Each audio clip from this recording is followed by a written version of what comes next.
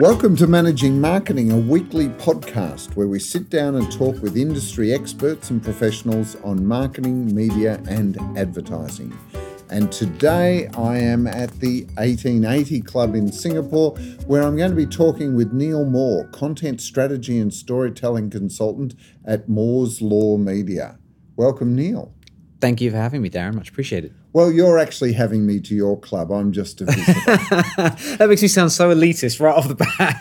It's basically a fancy co-working space, right? Yeah, okay. But I like what you've done with the name. I like what you've done there. Moore's Law. I can't believe the URL was free. No one had taken it already. And that's law not as L-A-W, but L-O-R-E. The grand tradition of storytelling through generations, yes. So you actually have a long history of storytelling. And I'm not talking about the lies you used to tell to get out of trouble at school, but... Well, that's formative, right? That's where you learn your craft. So I'm not discounting that by any means. No, but where does it start for you? The idea of storytelling could actually be a career.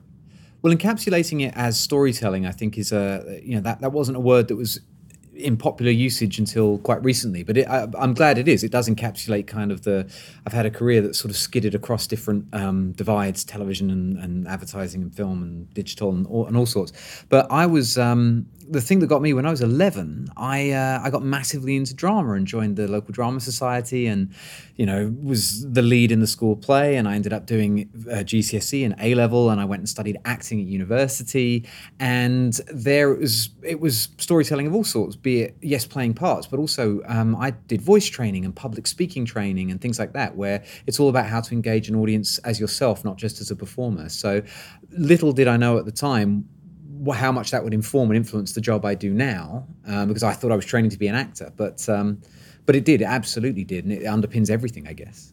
It's interesting that you talk about the entertaining, theatrical part of storytelling. A friend of mine, Sean Callahan, who has a company called Anecdote, which is storytelling for business. Perfect. He actually talks about small S stories and big S, as in capital S stories.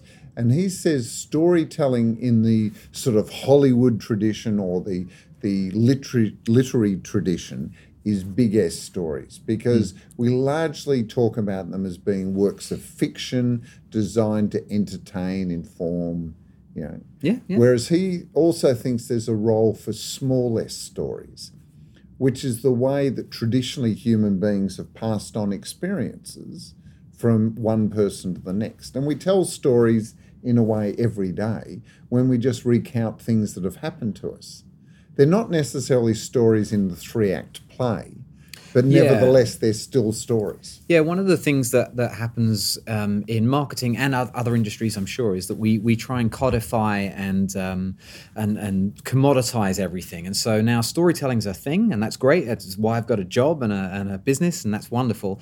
But now you've got people going out there and they're preaching the 3-act structure or the 12-part hero's journey as though it's this brand new discovery, not this ancient Greek thing that we've known for 2,000 years.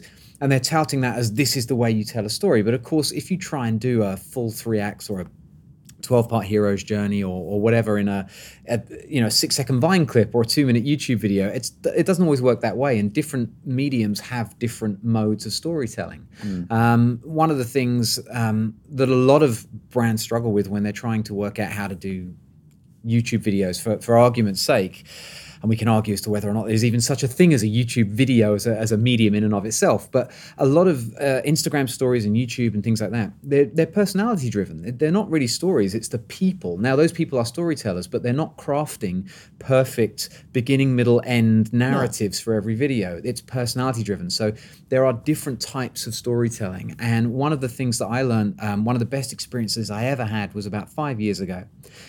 Maybe longer now. Me and my former business partner, Simon Carney, who you know well and is still a great friend of mine, we treated ourselves, after 5 years of running our business, we treated ourselves to a trip to the Producers Guild conference in LA. Right. And the keynote speakers were David Fincher, Francis Ford Coppola, Seth Rogen. I mean, it was amazing, right? Because I had this revelation, which is, why the hell am I learning storytelling from marketing people? when all they're trying to do is create things that people love as much as what Hollywood people do. So I should just skip and just go and learn from the Hollywood people. And we went there. And to a man and a woman there, every producer, director, screenwriter agreed, story is secondary to character. Yeah. They say that, you will follow a compelling character. It doesn't have to be a nice character. Tony Soprano is not a nice character, but he's a compelling character. You'll follow a compelling character on any journey. But if the character doesn't anchor it, if you're not compelled by them, you won't go anywhere with them. Because when you start watching something, you don't know the story. I like that term, compelling, right? Because it doesn't ask you to make any moral judgment about the character.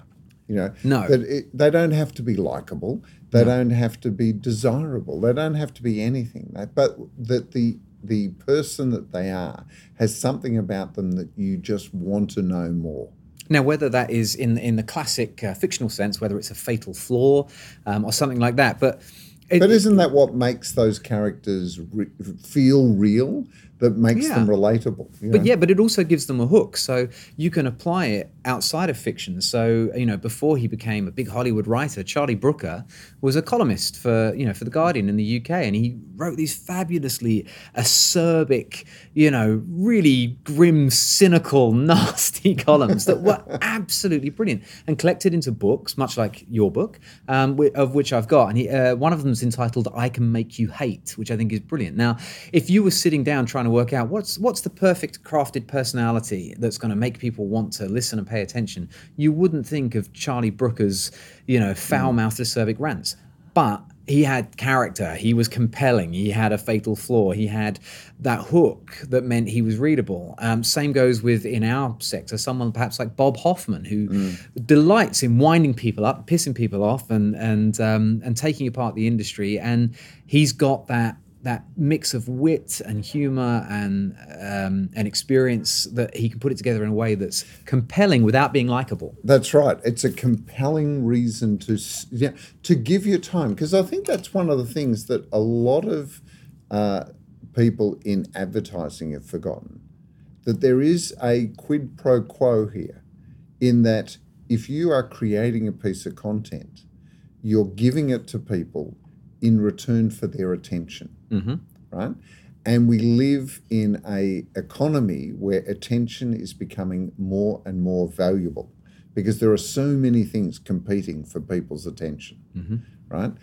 And I think that's what is often overlooked, that the advertising world where you would load up content into an environment and just blast it out, right? Well, but this is what's happening with automation. This is what people are doing. People are, instead of crafting really great content, this is very broad brush, some people are, what's happening is people are crafting 100 pieces of fairly average, if not generally crap content, chucking it out through some sort of engine, finding the one that's got a 1 or 2% uplift over everyone else because, I don't know, it was a different shade of green, and then saying, that's the one, let's throw the rest of the money behind it. And they take that as a win, and it's not a win. It's the least bad of all the crap that you put out.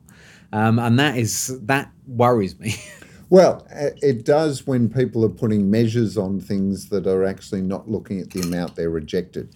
And what I mean by that is it would be almost 15 years ago, that's dating me, that I had a guy phone up and he said, we do a lot of direct mail, posting stuff to our customers. And I go, okay. And he goes, well, what's the benchmark for response rates? And I said, well, there's not a benchmark. If they're your customers, you would hope they're all responding, because they're your customers. You have a relationship. You would hope. You would. And he goes, oh, don't be ridiculous. We used to get 1%, but it's dropped down to 0.9, and we're concerned about it. And I go, you should be. I'd be concerned too. And he said, well, that's why I'm calling you. And I go, no. I'd be concerned that if I was talking to my customers and 99.1% of them were actively rejecting my initiation of a conversation, isn't that insulting to me? Am I not basically being told by my own customers to bugger off? Well, and certainly bugger off in I'd never thought of it. Bugger off in that medium, perhaps find me a different way or in a different way. But this brings me to a real paradox about advertising at the moment, which is where what we're hearing is that everybody's trying to get insights and understand the customer better, and whether it's through stats or data or analytics or first-party research or whatever, all I keep hearing about is insights. We want to understand exactly what the customer wants. And then they go and use that to make advertising, which the customer has very clear. 650 million people have deployed ad blockers around the world. People TiVo shows, they subscribe to Netflix to avoid advertising. There's a message that's being shouted loud and clear to you there, and what you're trying to do is find more ways or a better way of giving them something they've already said they don't want. And I find that very, very odd. It seems to go against the grain of everything else that they're trying to do, which is to listen to the customer and give them what they want. Well, it's interesting because what they're actually rejecting there is the concept of the advert. They're not actually rejecting. Right. They're not rejecting content. No, and they're not rejecting the brand. Yeah, it's the package. So that guy was sending out direct mail. Maybe that was the problem at that point. That they no longer wanted to receive that medium, or it went out of fashion, or whatever. But and I always know if I have to explain the story, I've told it badly. Oh, I'm sorry. It was more no. But Neal, it was more the fact that he was trying to optimize such a small response rate. Oh, I see what you're saying. Yeah, Right. It's you're trying 1%, to get that tiny and I'm trying to, uplift. and it's dropped to 0.9, and I want to optimize that back. I'm going. He'd completely lost sight that there was a 99. So you know why I didn't get that story? Because I came to the advertising industry at digital. Right. I wasn't involved before then. That sounds like a pretty good response rate. Okay. So this is how I actually got to him. I said, and I'll make it digital for you. Okay. You send out an email to 100 of your friends inviting them to your birthday party, and 99 of them don't say they can't make it. They just don't bother responding at all. They ghost me. So how would you feel? And he goes, oh, that would be terrible. And I go, you've just told me that's what you're doing to your own customers, or your customers are doing to you. Yeah, but I think that's what's happening with a lot of stuff, and people are trying to get those tiny incremental gains. And I just think, is that what innovation's all about? Is that what innovation's really for? I thought it was about making big leaps and doing, big brave things. But have we actually lost sight of the fact that there's human beings on the other end? Because isn't one of the great things about storytelling is that you talk to the person's truth, the things that they engage with, that they care about. Well, this is one of my sort of pet peeves at the moment, which is that, again, in this search for insights, and it's everybody thinks that the consumer's hiding something from them, and there's an insight to be uncovered and dug out because they're hiding. But the problem is in many of the marketers I speak to, their insights come purely from behind a screen. It's just more dashboards, more analytics, and they can't remember in some cases the last time they spoke to a customer. And I often refer to a lady called Jin Zwicky, who worked for OCBC Bank, who was one of the best speakers I've ever seen at an event. And she went in there as an experienced design person or something. And she was offered a lovely corner office in the Julia Street branch, high up on one of the top floors.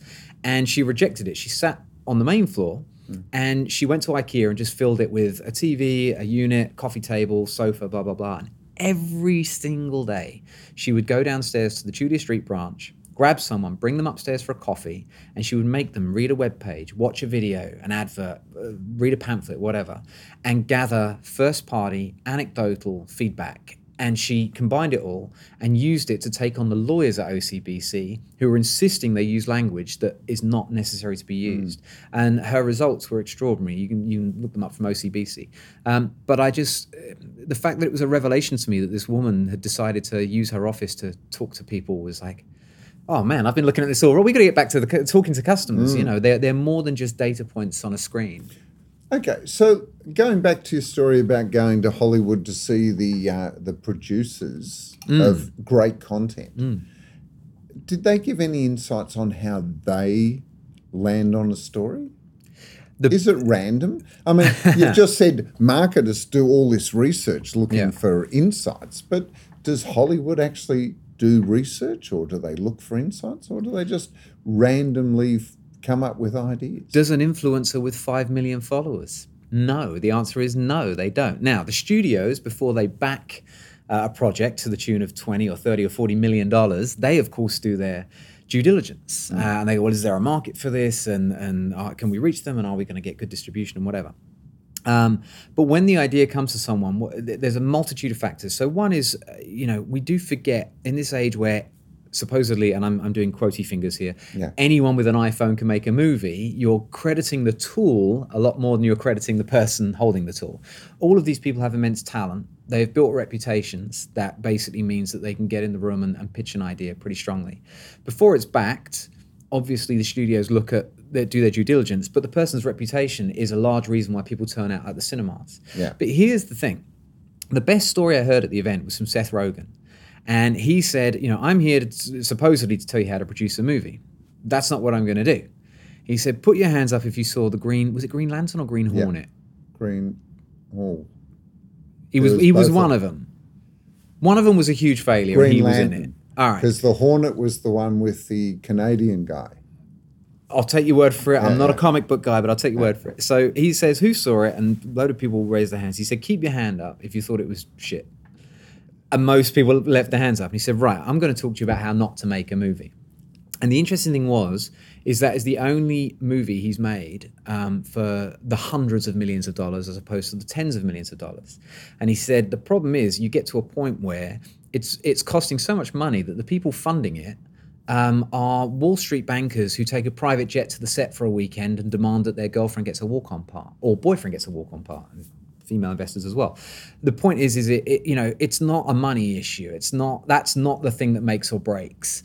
It's talent, reputation, instinct, coupled with there's a lot of projects these guys get turned down. Martin Scorsese doesn't get everything he wants made. Yeah, they do get turned down by the due diligence. Up to 10 years for them to get a project through. Terrence Malick's last one took 18 years. Yeah, So they don't get everything they want, but I think there are talented individuals with that gut that implicitly understand a story. Now you can enhance your awareness and ability to identify good stories, but how you tell them is the other part of it. And the way I illustrate that is I say if the story alone was enough, Pirates of the Caribbean wouldn't cost $200 million. You could just have Johnny Depp read it to you. Yeah. It's the how you tell it. And the how you tell it. Mind you, Steve, on that basis, Stephen Fry's made a very good career reading, narrating books, hasn't he? He has indeed. And as someone who, a bit quick plug now, I still and have been a voiceover artist for 15 years. I wouldn't mind that gig myself. Exactly. But I get the point though that you've got to tell it the right way. Needs to be told. So let me bring that into the corporate marketing sphere, right? So I was at a networking event at BQ Bar on Boat Quay in Singapore, and I met the CTO of a now defunct large tech company. And he came up to me and he said, "You do stories and stuff. Tell me if this is any good." He said, "When the Fukushima disaster happened," he said, the internet cables that come up on the beach were quite literally torn in two, and so we couldn't get any coverage in the area, which made the rescue mission very, very difficult, and yada yada. He said, "So do you know what we did?" And I had no idea what you would do. And he said, "Well, we literally sent frogmen up there. They dived under the water and they basically gaffer it to just get some kind of signal through, so that we can see those phones flashing and we can find people under the rubble." Right. And I was like, That's amazing. That's an incredible story. I mean, my God, that's for a tech company, that's an astonishing story. He said, "How would you tell it?" And I said, "Well, I mean, on the spot, we'd get some archive footage from CNN. We'd go and speak to the frogmen. We'd go and find the survivors. We'd go up there. We'd do a before and after. I mean, Mike, it would be amazing." And he turned around and went, "Yeah, or what I thought was you could interview our CEO about it." And I was like, I got people who don't have stories. You're sitting on an absolutely gold one, but you want to kill it in the telling because you want your CEO to sit there and go, as a leading tech provider, we're delighted to, go above and beyond to provide service for goodness sake, give it a rest, So how you tell it's important as well. And that's a really important thing because in a world where, especially in marketing and advertising, there's this constant downward pressure on budgets that people are cutting corners. But then there's a saying in advertising that if it's a great idea, then all extra production will do is polish it. It won't actually make it better. But a great idea is not just the core. The great idea might also be the idea to shoot it in a particular way. So or I'm talking about video here, but to write it in a particular way, or to get a particular person to write it. A film is a good example because a film is not one idea. It's literally hundreds of people with lots of ideas that clump together to make this film. The costume designer has amazing ideas. The script writer has amazing ideas. The lighting guy has amazing ideas. And they put them all together, and that's how you get this incredible outcome. And the same thing happens in a band. You've got the great idea for a song. If you've ever listened to the Beatles anthology, these songs didn't pop out of their heads fully formed. They spent hours and hours honing them and brought in external musicians and George Martin and Billy Preston. And it took a lot of ideas and a lot of honing to get it right. And I think we sometimes kid ourselves by sort of this narrative that permeates our industry that anyone with an iPhone can make a movie or anyone with a pen can write a novel or whatever. Actually, no, there's some really talented people out there that if you bring them in will add huge value to your project, whatever it is, and bring unique insight. But no, it's not a data point on Google. I mean, you can look at their reputation, you can look at maybe their own reach or their awards or whatever data points you need to do to justify it. But like you said, good ideas start in the gut and then you add the due diligence. And so to go back to the Hollywood thing, these Hollywood people with a good reputation have an idea. They take it to the execs, like we all take to our client, and then the exec has to apply some due diligence to it. And it's that marriage of the two things. But you can't have one without the other. And unfortunately, instincts, that messy thing that sits in your belly, is important. So how can we translate that insight, that approach from a place like Hollywood to Madison Avenue or wherever advertising lives these days? Is it possible to actually learn the lessons? Because, we do live in a content-rich world. We've just seen Disney Plus. It's another $10 a month out of my pocket, isn't it? But and then you've got all the other streaming services. We've got so many channels that people can just view content that are all competing with each other. But they're also going to be hungry for content. They actually live and breathe on having something new to quench our insatiable thirst for great storytelling. And those ideas can potentially come from anywhere. I mean, I used to work in a very large production company, and a lot of what they did were branded series that went on television. The television channels are hungry, their audiences are hungry, and there are really interesting partnerships to be done to get unusual stories out there in interesting and new ways. So, this was a continuation of the soap opera, because the soap opera was the radio play that was sponsored by soap companies. Exactly right. So one of my favorite new entrants into this whole sort of storytelling, content marketing thing is MailChimp, who've identified their target market are not the large enterprises. They use Oracle or whatever. They're targeting SMEs and startups and entrepreneurs. And for every SME and startup and entrepreneur, there's a story of the point where they turned their back on the corporate world and they went out and did it alone. They're mavericks, right? So they've identified this as the seed of a million stories. And so they've started these 7 new series, and one is about second lives, people in their 50s who after 30 years in the corporate world are going to go it alone and start their own business, as a way to sort of inspire that segment. And they've done a wonderful series with Shirley Manson of Garbage, who I adore, interviewing musicians about the song that changed their life and made them give everything up and become a musician. Everything's built around this idea of the leap you have to take. They're making this content to appeal to entrepreneurs and wannabe entrepreneurs and business owners, to motivate them, inspire them. And the content's fantastic. It's world class and it's compelling.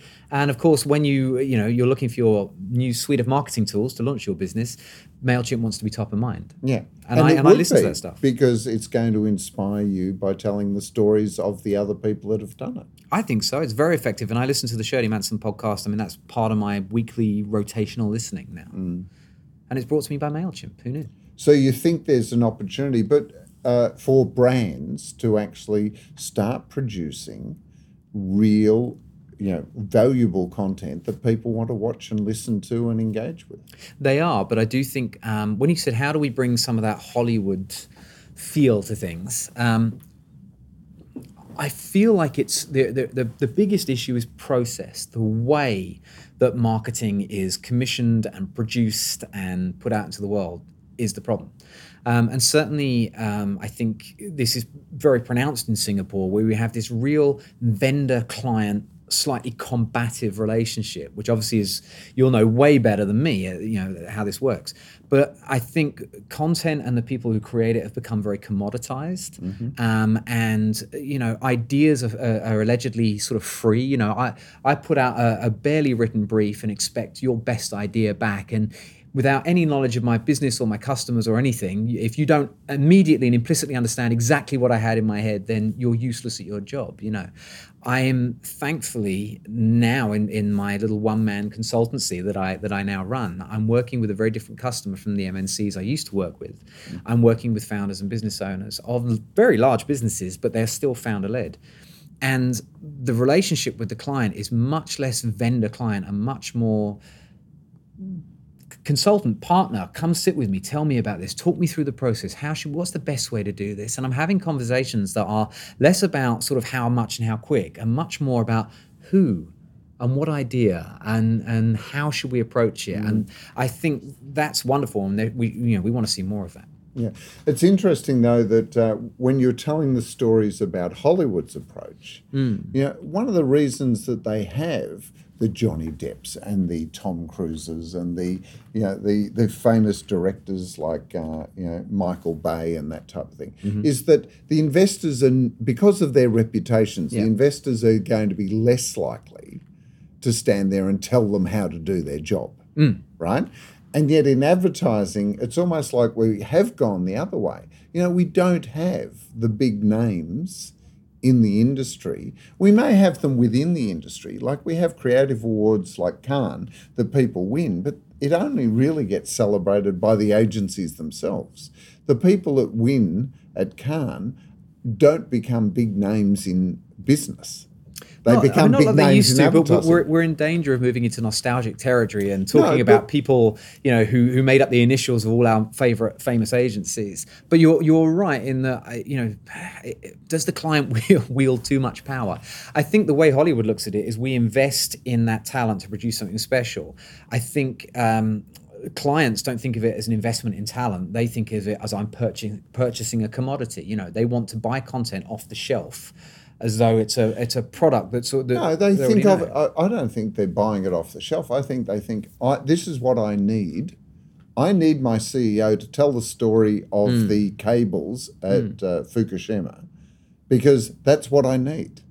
They hasn't even got to the point of thinking of how could we do it better. All right, they've almost done start, middle, and end. So now I've just got to find someone that can do it. Yeah. So and his therefore question to I'll me get it the lowest possible cost. So his question to me then becomes, someone who is, got a background of sort of writing and journalism and filmmaking, very interesting things like this. His question to me then becomes, how much is a camera?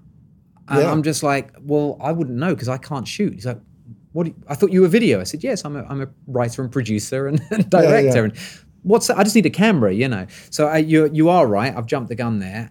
He'd taken something that could have been great and reduced it down to how quickly and how cheaply can you get a camera in the room. But what was his motivation? Possibly his motivation was, I need to do this to get FaceTime with my CEO. It had nothing to do with the audience or the impact that story could have in a more broader way. I mean, I don't know that, but you've got me thinking about it. But because it was a few years ago, I had this conversation with a recruiter and I said, why do you recruit talent in advertising to fill spots? What happened if we turned it on its head? What if we turned it into that the agencies didn't become factories that produced advertising and therefore had to hire talent into them? What if we actually went to the Hollywood market where advertising agencies became like talent agencies, where they actually represented the best talent in the world at creating storytelling for advertising and for marketing, right? I'm 100% with you. As much as possible, when my clients ask me, all right, Neal, what story should we tell and who should be telling them? What I do now is I don't talk about we need a video, we need a blog, we need a whatever. I talk about, you know what? We need to talk to my buddy Tim, who's one of the best business journalists in the region. We need to get him in because that guy's going to write the shit out of this. Or we need to talk to my buddy Leo or my buddy Fraser, because those guys they know how to, tell a beautiful natural history story or a beautiful, let's get those guys around a table. Let's get them fired up. They're going to be so excited about your brief. And I talk about people now. I don't talk about media. Yeah. So I actually think it's interesting in that context that media and what was creative or content split apart in the advertising industry. It's interesting from the point of view that, to me, the distribution channels, which is what media is become consolidated. It's big business. It's data-driven. It has strategy and creativity at some level, but it's largely about having a massive infrastructure. On the other side, you've got content creation, which can actually fragment. It's actually more interesting having lots and lots of really talented people out there producing content, because you'll get diversity and you'll get different approaches and innovation and things like that. Much like, let's go back to Hollywood. What's happened to Hollywood studios over the last 20 or 30 years? They've all consolidated. They've all become, what is it? Sony, TriStar, Columbia. There is 3 studios all consolidated into one. What do? They largely don't produce content. No, they don't. Actually contracted. They either acquire it or they contract it from independent producers. Well, what they do is they finance and market it. Yeah. That's what they do. Through the channels that the relationship they they have with creators is very, very interesting. So, the best thing that can happen to you as a filmmaker in Hollywood is that someone like Universal or Warner Brothers says, we love you, we think your ideas are great, and we want to set you up with an office on our lot. We'll pay for everything. You just come in every day and you just have as many ideas as you can and you share them with. It's so talent-centric. It's so talent-driven. Can you ever imagine well, some clients do that. So you look at the Foundry in Unilever. That's a good example of that. But for a lot of people, they keep the talent at arm's length. They find them messy and difficult, and they go, just how much for a video? Not come and sit with me. Come sit in my organization. Have a look around. See if you can spot a story. See if you can find an opportunity. But it's interesting because then you see the talent, like the Spielbergs and the like, that had been through that system, and then they go out and become independent producers because it gives them greater control. They can make more money. They can have their pet projects, and they can then pitch that back to the studio, because the studio is largely the way, whether it's the traditional theatrical studio or the streamers, the way that you commercialize your product. And the product is the creative output of storytelling. I do think, to your point there, that actually creators themselves can be a bit more proactive. So, for example, Cheryl Goh from Grab Taxi told a story a couple of years ago when I saw her on stage about how a production company had just come to her with an idea, and they said, look, we've got this idea, we want to make it anyway, but we think this would be great for Grab. And she went for it. She said, you know what? I wasn't expecting it. I wasn't looking for it. But this is a really good pitch. I'm going to go for it.